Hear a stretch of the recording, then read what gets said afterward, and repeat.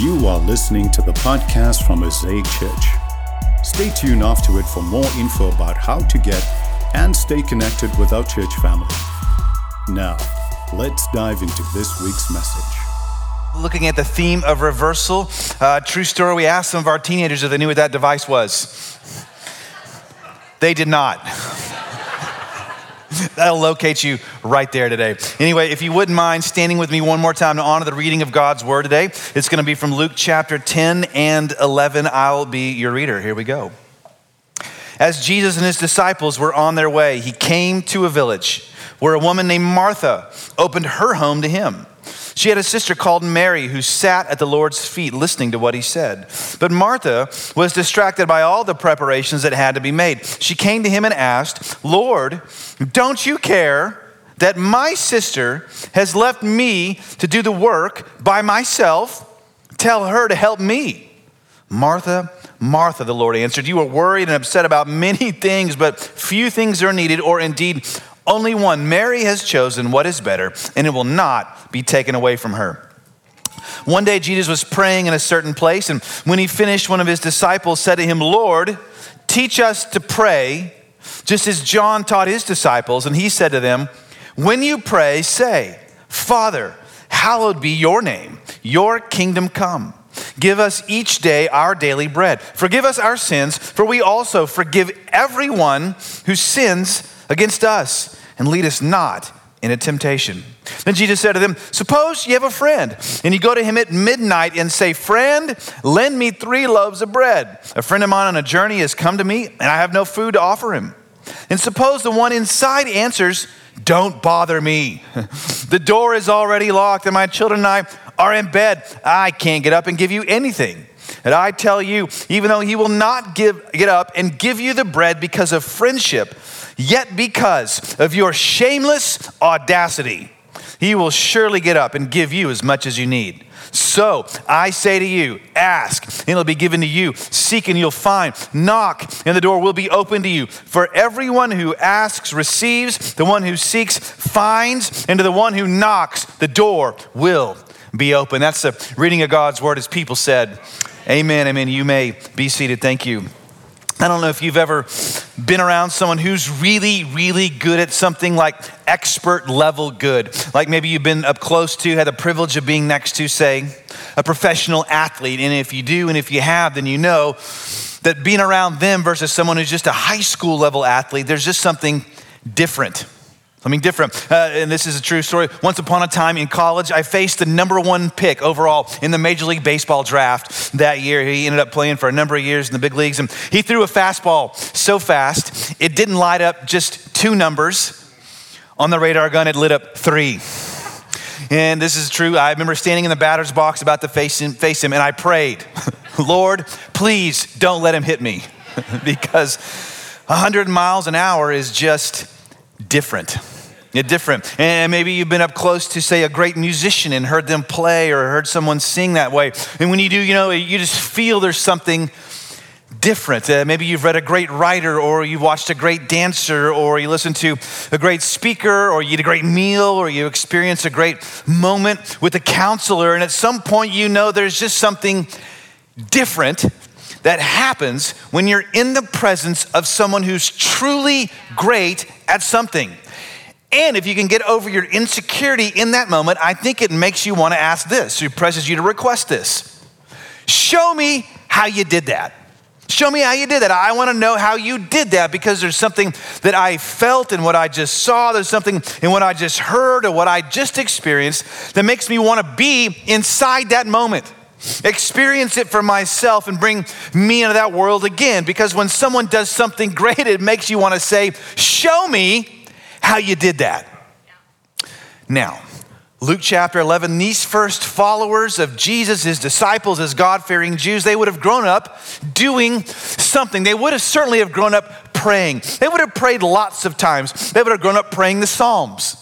They would have grown up praying the Shema, "Hear, O Israel, the Lord our God is one." They would have prayed in the synagogue, but when they heard Jesus of Nazareth pray, they heard something different. They heard true prayer. And so when one of these disciples first followers of Jesus, when they heard him pray, he said, "Oh Lord, teach us, didasco us, impart to us something, show us how you do that, because when you do that, it's different than when we do that. We want to know how you do that, Lord. Teach us to pray." And so in light of that, I want to tell you something today.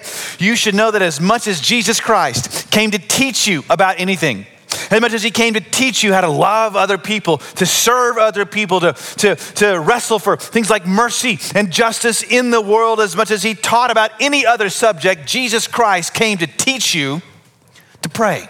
And here's why. While prayer is no substitute for action, action is no substitute for prayer. Jesus of Nazareth did both, and so should we. So would you say with me, hear what the disciples said? I'll say it with you out loud. Say, Lord, teach us to pray. Teach us to pray. Because what does true prayer do? We're going to try to find this today. 3 things that true prayer does. First of all, prayer undoes something I think we need undone right now. We're going to see what that is. Number 2, prayer reshapes something in ourselves. And finally, prayer unleashes something out in the world. It undoes something, reshapes something, unleashes something, all from Luke 10 and 11. Here we go. Number 1, prayer undoes something. What is that? Let's try to find it. Okay, the writer here, Luke, he introduces us to this section of his gospel that's on prayer. Fascinatingly, not with a teaching, but with an example, with a story, with a case study of actually what happens when people don't pray. And this story on prayer takes place at the house of Jesus' friend, a woman named Martha. And by the way, don't you just love this scene? I mean, can you see it? Jesus, here in his free time, he's hanging out with his single friends. Martha, Lazarus, Mary, this group of siblings, he's kicking it with them at Martha's house. And while he's at Martha's house, we're told that Martha had a sister named Mary. It says she sat at the Lord's feet listening to what he said. Now, to sit at someone's feet and listen to what they say, that's actually a technical term to describe a formal rabbi-disciple relationship. And that's what's happening here. And Luke is presenting Mary as a formal disciple of Jesus, not one of the 12, but a disciple nonetheless. And by the way, this is only one of a number of examples where Luke in particular elevates women in his gospel based on the words and actions of Jesus. So basically, if you can get the scene here, Mary comes out of the kitchen to assume a formal role as a student of Jesus. And you'll notice what Jesus does here, or rather what he doesn't do. He doesn't refuse it, nor does he tell her to go get back in the kitchen where she belongs. But Martha, of course, famously does kind of the opposite. She hops around the kitchen. She bakes the cakes, she boils the water, makes the soups, all of that. And she's not, though, in the kitchen because there's something wrong with being in the kitchen, per se. But Martha's in the kitchen at this moment because there's something wrong with her. What is it? Well, if you've grown up over the years in church and you've heard this story, Martha's kind of gotten a bad rap over the years. And so there's been this kind of a push to rehabilitate her image, recast her in a more positive light. And of course, Martha is wonderful. After all, she's the one who opened her home to Jesus. It wasn't anybody else, right? I mean, it wasn't her brother, it wasn't her sister, and she's a first century homeowner in a patriarchal culture as a female. I mean, come on. Apparently, she's like the CEO. She's like the Joanna Gaines fixer-upper type. She's sewing the duvets and making the candles and selling the calendars and having her own TV show. And she took care of the family and owned the house. But at this moment here, Martha is not doing well. And that's actually the point of the story, and to pretend otherwise does us no good. Because surely Martha can be great at one point and struggle at another, just like all of us. So why is she failing here? Well, it says this about her. It says Martha was perispiro, that is. She was distracted, she was overoccupied, she was overfunctioning. She's too busy serving, the word is diakono, where we get our word deacon. She's too busy serving Jesus to actually be a person with Jesus. And look at what she says when she does come to talk to Jesus. Kind of like, well, look what her prayer is filled with. It says, Lord, look at all the me's and my's in here. Don't you care that my sister has left me to do the work by myself? Anybody prayed this on Thanksgiving, right? Tell her to help me. So Martha here, she's kind of rolling as passive aggressive. She's blaming the people around her. She's feeling morally superior to her sister. She accuses Jesus of not even caring about her. Then she gets demanding with the Son of God. Tell her to help me. And I think at this moment, Jesus could have been like, okay. Let's get it straight. I know the sign on your desk in your C-suite says boss lady, right? Just remember who you're talking to. And slow your roll a little bit, Martha Stewart. I mean, it's ironic, isn't it? I mean, the more distracted Martha gets, the less Martha prays. And the less Martha prays, the angrier Martha gets. The more demanding of Jesus Martha gets. I mean, think of it. He's right there in front of her. The source of peace, the source of life and hope, and she doesn't even recognize him for who he fully and truly is, and her heart begins to fail. Some, you may know the name Flannery O'Connor. She was famous for her short stories, famously critiquing racism and hypocrisy in the 20th century, and she wrote a story, next to the last one she ever wrote, mind you, called Parker's Back. Parker's Back, and it's all about a man named Parker and his wife, Sarah Ruth. And Parker was a heavily tattooed former Navy sailor who cursed like a sailor as well. And he leaves the Navy to farm his land and to give away food away for free to the poor in his community. So Parker, the unconverted here, tattooed sailor, he falls in love with this morally rigid and exceptionally virtuous and chaste woman named Sarah Ruth, and he convinces her to marry him. But it's not a happy marriage. It goes bad. They bicker and they fight and they fight and they bicker, and Sarah Ruth's moral superiority grinds away at Parker. Matter of fact, she's so holy, she won't go to church. She says it's because of all the hypocrites. She won't go.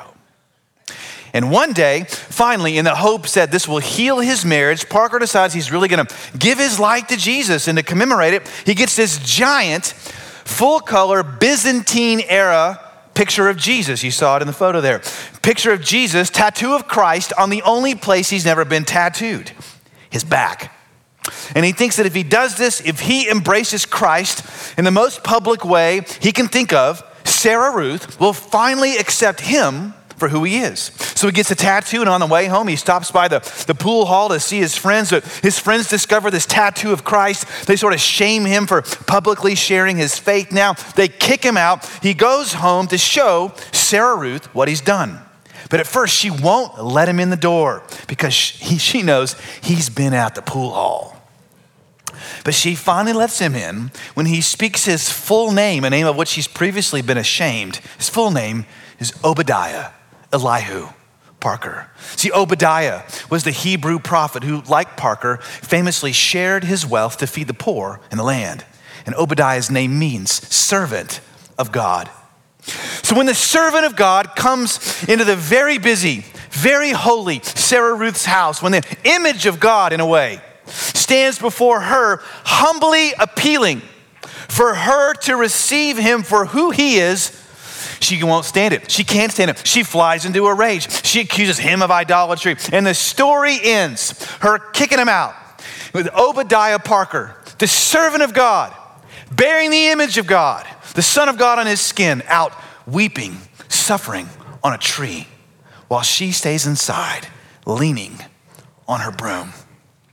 Of course, it's the classic Flannery O'Connor ending. But when Jesus, in other words, when he sort of came into the house, Parker chose what was better.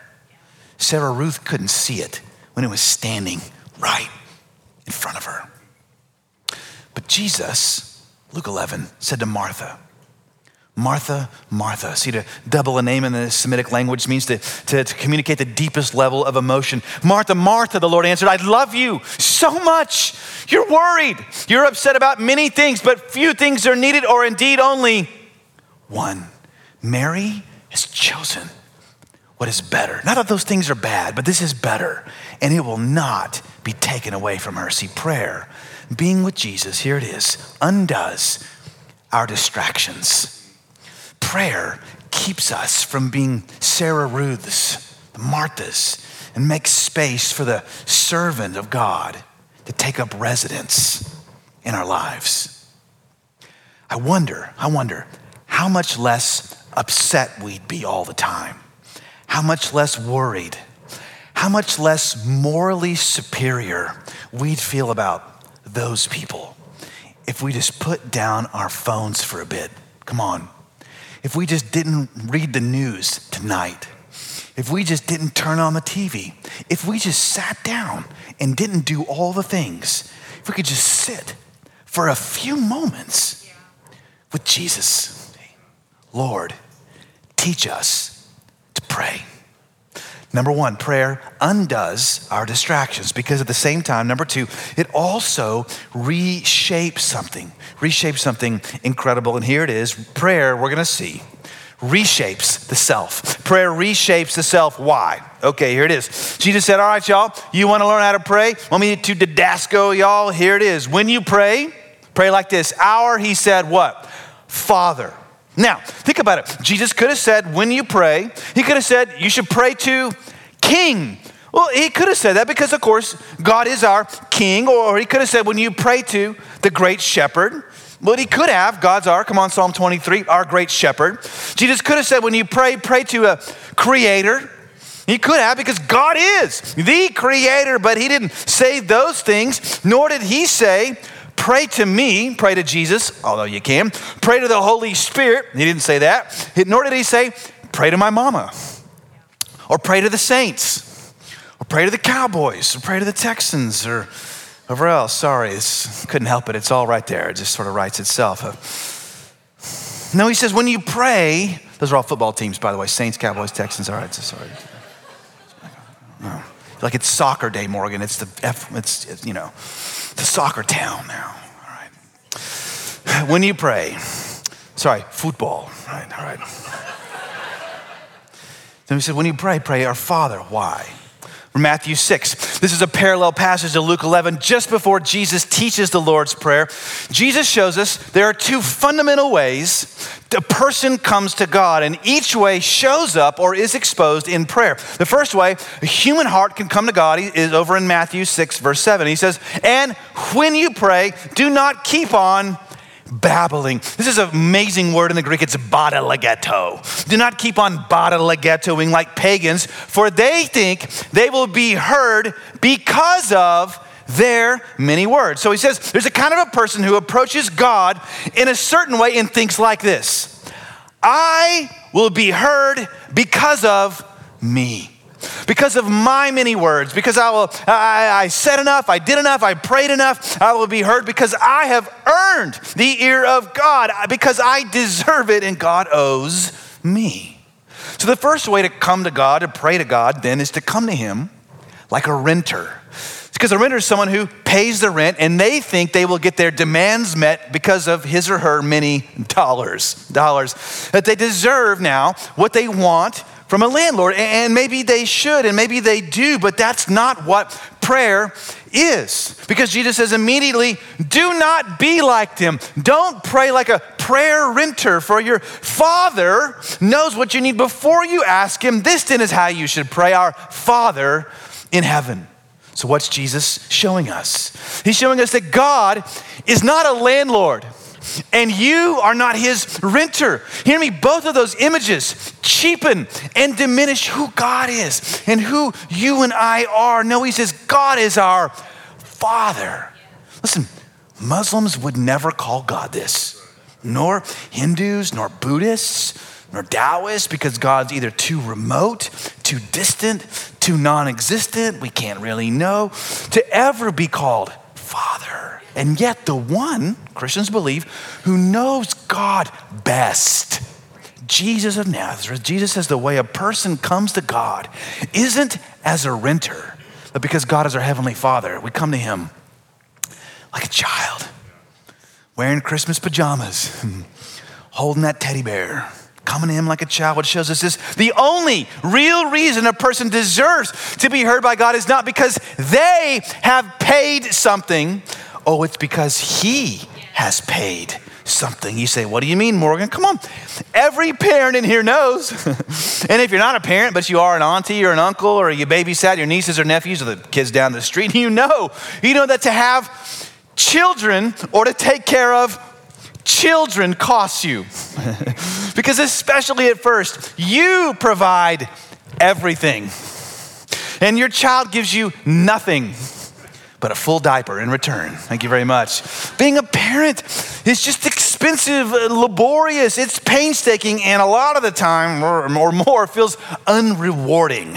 Being a parent means you endure the child's demands while you pay the cost. But God is telling us here, listen, you're not a renter.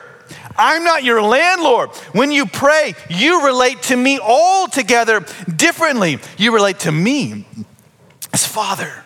Now, I know that word can be hard for a lot of people, and that's a different sermon and conversation, okay? But let me just say this. If you're angry that God hasn't met your demands today, it might because you've never truly just known him as a father. Known as a father who has paid the price for you to be near him. Maybe you just relate to him today as a landlord that you kind of sort of try to control with good intentions and good behavior and good choices or enough good thoughts. Listen to them. But a child hasn't earned anything with a parent. A child is simply heard because he or she, hear me, has a status of a child as a parent. And they're heard not because they've worked, but simply because they're loved. Listen. If one of you, like to give Jesus' example here, if one of you comes into my house or my bedroom at 3 a.m. and asks me for a cup of water or a loaf of bread, it's gonna get weird, like real fast. Gonna get messy real quick. But what if one of my children comes into my bedroom at 3 a.m. and asks me for a cup of water? You know what I'm gonna say? I'm gonna say, go ask your mother. Carrie, are you awake? No, I'm just kidding, hopefully. Because after all, dads, it's called parenting, right? Not babysitting. I'm gonna respond to them. Why? Because they're also my child. They're not my renters, right? I mean, if someone is God's child, it's not because they've done enough. It's only because God has done enough. The reason we can deserve to be heard is not because we have paid our dues, but because Jesus has paid what is due. And on the way to the cross, Jesus himself lives all this out. When he prays, oh God, my Father, not my will, but yours be done. See, prayer reshapes our very selves, and allows us, like children, to humbly submit to a loving authority figure. It's our heavenly Father who's greater than we are. And that is why we pray after all. Come on. Father, your kingdom, not my kingdom, not my family's kingdom, not my district's kingdom, not my state's kingdom, not my nation's kingdom. Your kingdom come. May your will be done. We say in prayer, in other words, you first. You first. God, you first in my life. You first in my prayers. And like a child, we can trust that our heavenly Father hears us. Lord, teach us to pray. Prayer undoes, number one, our distractions. Number two, it reshapes ourself. And finally, it unleashes something incredible in our lives. It unleashes something. To sort of set this up, I heard recently about a brain study about friendship from the University of Virginia. And maybe you saw this study as well, but it's about friendship, University of Virginia. And they took a person and they monitored their brain activity while they hooked them up to a little machine that would give them an electromagnetic shock. And the person sat in a chair and a little red light would come on before the shock was administered to let the person know the shock was coming. And the researchers told the people that the shock would be mild, but apparently it wasn't. And the person in the experiment either sat alone, or they held the hand of a stranger, or they held the hand of a friend while waiting for the shock to happen. And the study showed this. When the person waited alone or held the hand of a stranger, the danger, the fear regions of their brain lit up like crazy. But when they held the hand of a good friend, their brain stayed completely quiet, the peace, as if their brain knew everything would be okay as long as their friend was there holding them through the strain and the stress and the trial. And listen, this is a picture of what prayer unleashes in us. Here, prayer unleashes not fear, but courage. Courage, because when you know your heavenly Father is with you, when you know his love for you and Jesus is holding you, it unleashes courage. Yes, to pray for your daily bread, because sometimes that's all you can or ought to pray for, but that's not all you can pray for. That's not all Jesus even tells us to pray for, because look, he's giving us courage to pray for something else, because notice what he says immediately in the next verse, verse 9. He says, so I say to you, because you know you come to your heavenly Father like a child, because you know he hears you, ask and it will be given to you. Seek and you will find. Knock and the door will be open to you. For everyone who asks receives. The one who seeks finds. And to the one who knocks and keep on knocking and doesn't quit knocking and knocks every day and knocks every night and knocks all the time, the door will be open. And because Jesus Christ himself closes this section on prayer with a great big, I double dog, double sheep, double goat, dare you to pray something like this, we're going to do the same thing in just a moment. Seek and keep on seeking God until he answers. He's showing us here, we ought to have the guts, we ought to have the courage to seek God, to knock on heaven's door until we get an answer. And the more I looked at this week, the more I love this week, and the more I hope you love this week because of this. Because as I read this and studied this, I saw that the people in the Bible who were the closest to God asked him for the most. Abraham asked God for proof when God told him he would be the father of many nations and a blessing to the whole world. Moses asked God to see his glory. David asked God for a whole kingdom to be established. And even when some of this weird, crazy, strange cast of characters Jesus assembled, like James and John, even when they asked him for weird stuff and sideways stuff, like to be rulers with him on his right and his left for all eternity, even when they asked him selfish stuff like that, even that asking those kind of things still shows us something crucial, that those who truly see God for who he is, see the Son of God for who he is, not like Martha's, but like Mary's, they understand that somehow not only is he all powerful, but that he's all loving and wants to give us good things. See, the people who knew God and were closest to God didn't ask him for the least. No, they stayed next to him and asked him for the most. When they got close to the Son of God, they found the courage. So can we. Lord, teach us to pray. So let's apply this real quick today as we begin to close. Number one, are you distracted today? Are you worried? Are you anxious? Coming apart because of your many things. You might just need to tell your inner Martha to have a seat for a second and allow your inner Mary to come forth. Dial her up, phone a friend, and have her help you sit at the feet of Jesus. Number two, when you pray, how do you pray?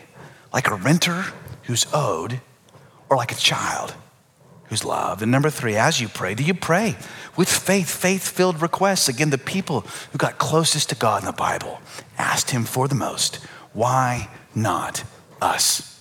So as we begin to close today, we're going to do something similar. We're going to apply this message, I hope, in a really practical way, and that is, I hope that you've heard by now that Mosaic Church next week, November 6th, is launching, it's a soft launch, but launching a new campus in South Austin, right there off Slaughter Lane between 35 and Mopac. It's an incredible story.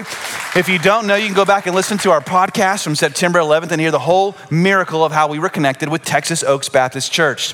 They voted to dissolve themselves and hand over their property, debt-free, and all their land, 8 acres, to Mosaic Church. And so we've been working. November 6th is the soft launch next week. And between September 11th and now, when we first brought this to your attention, a whole group of people there, formerly members of Texas Oaks Baptist Church, have gone through our membership process. Our staff and leaders have been taking them through. We're happy to tell you that they've gone through that, and a number of them were, of course, here at first service. And if any of them are here at second service, would you stand right now? Stand right now. We're going to honor you. Yeah, we got a few folks right here. Come on, right there. Had a bunch here first service. Keep standing. And if there's any of you who you know, like, man, I'm committed to at least starting off there at that South Campus. If that's you and you know you're going to be part of Mosaic Church Austin South, would you stand right now where you are? Because we're going to cheer you and applaud you and pray for you. Yeah. Come on. And so we're going to ask you to do one thing, because we're going to pray a real big prayer here. The people next to them, would you totally invade their space? Sorry, we're going to do this. It's family day. Yay. And would you just lay your hands on them right there? We're going to pray for this real quick and launch them out. Lord, we thank you in Jesus' name for the gift of these people. We pray not that Mosaic's kingdom would come, but may your kingdom come in South Austin as it is in heaven. May a whole new kingdom community be birthed and flourish and impact, creating value in the community, seeing people come out of darkness into light, families healed, hope restored, lives changed. We thank you for this and pray these things. We receive them and honor them today. Thank you for them. In Jesus' name we pray these things. Amen and amen. Thanks for listening. For more info about how to get and stay connected to Mosaic Church, please visit us online at www.mosaicchurchaustin.com or download our app from your app store.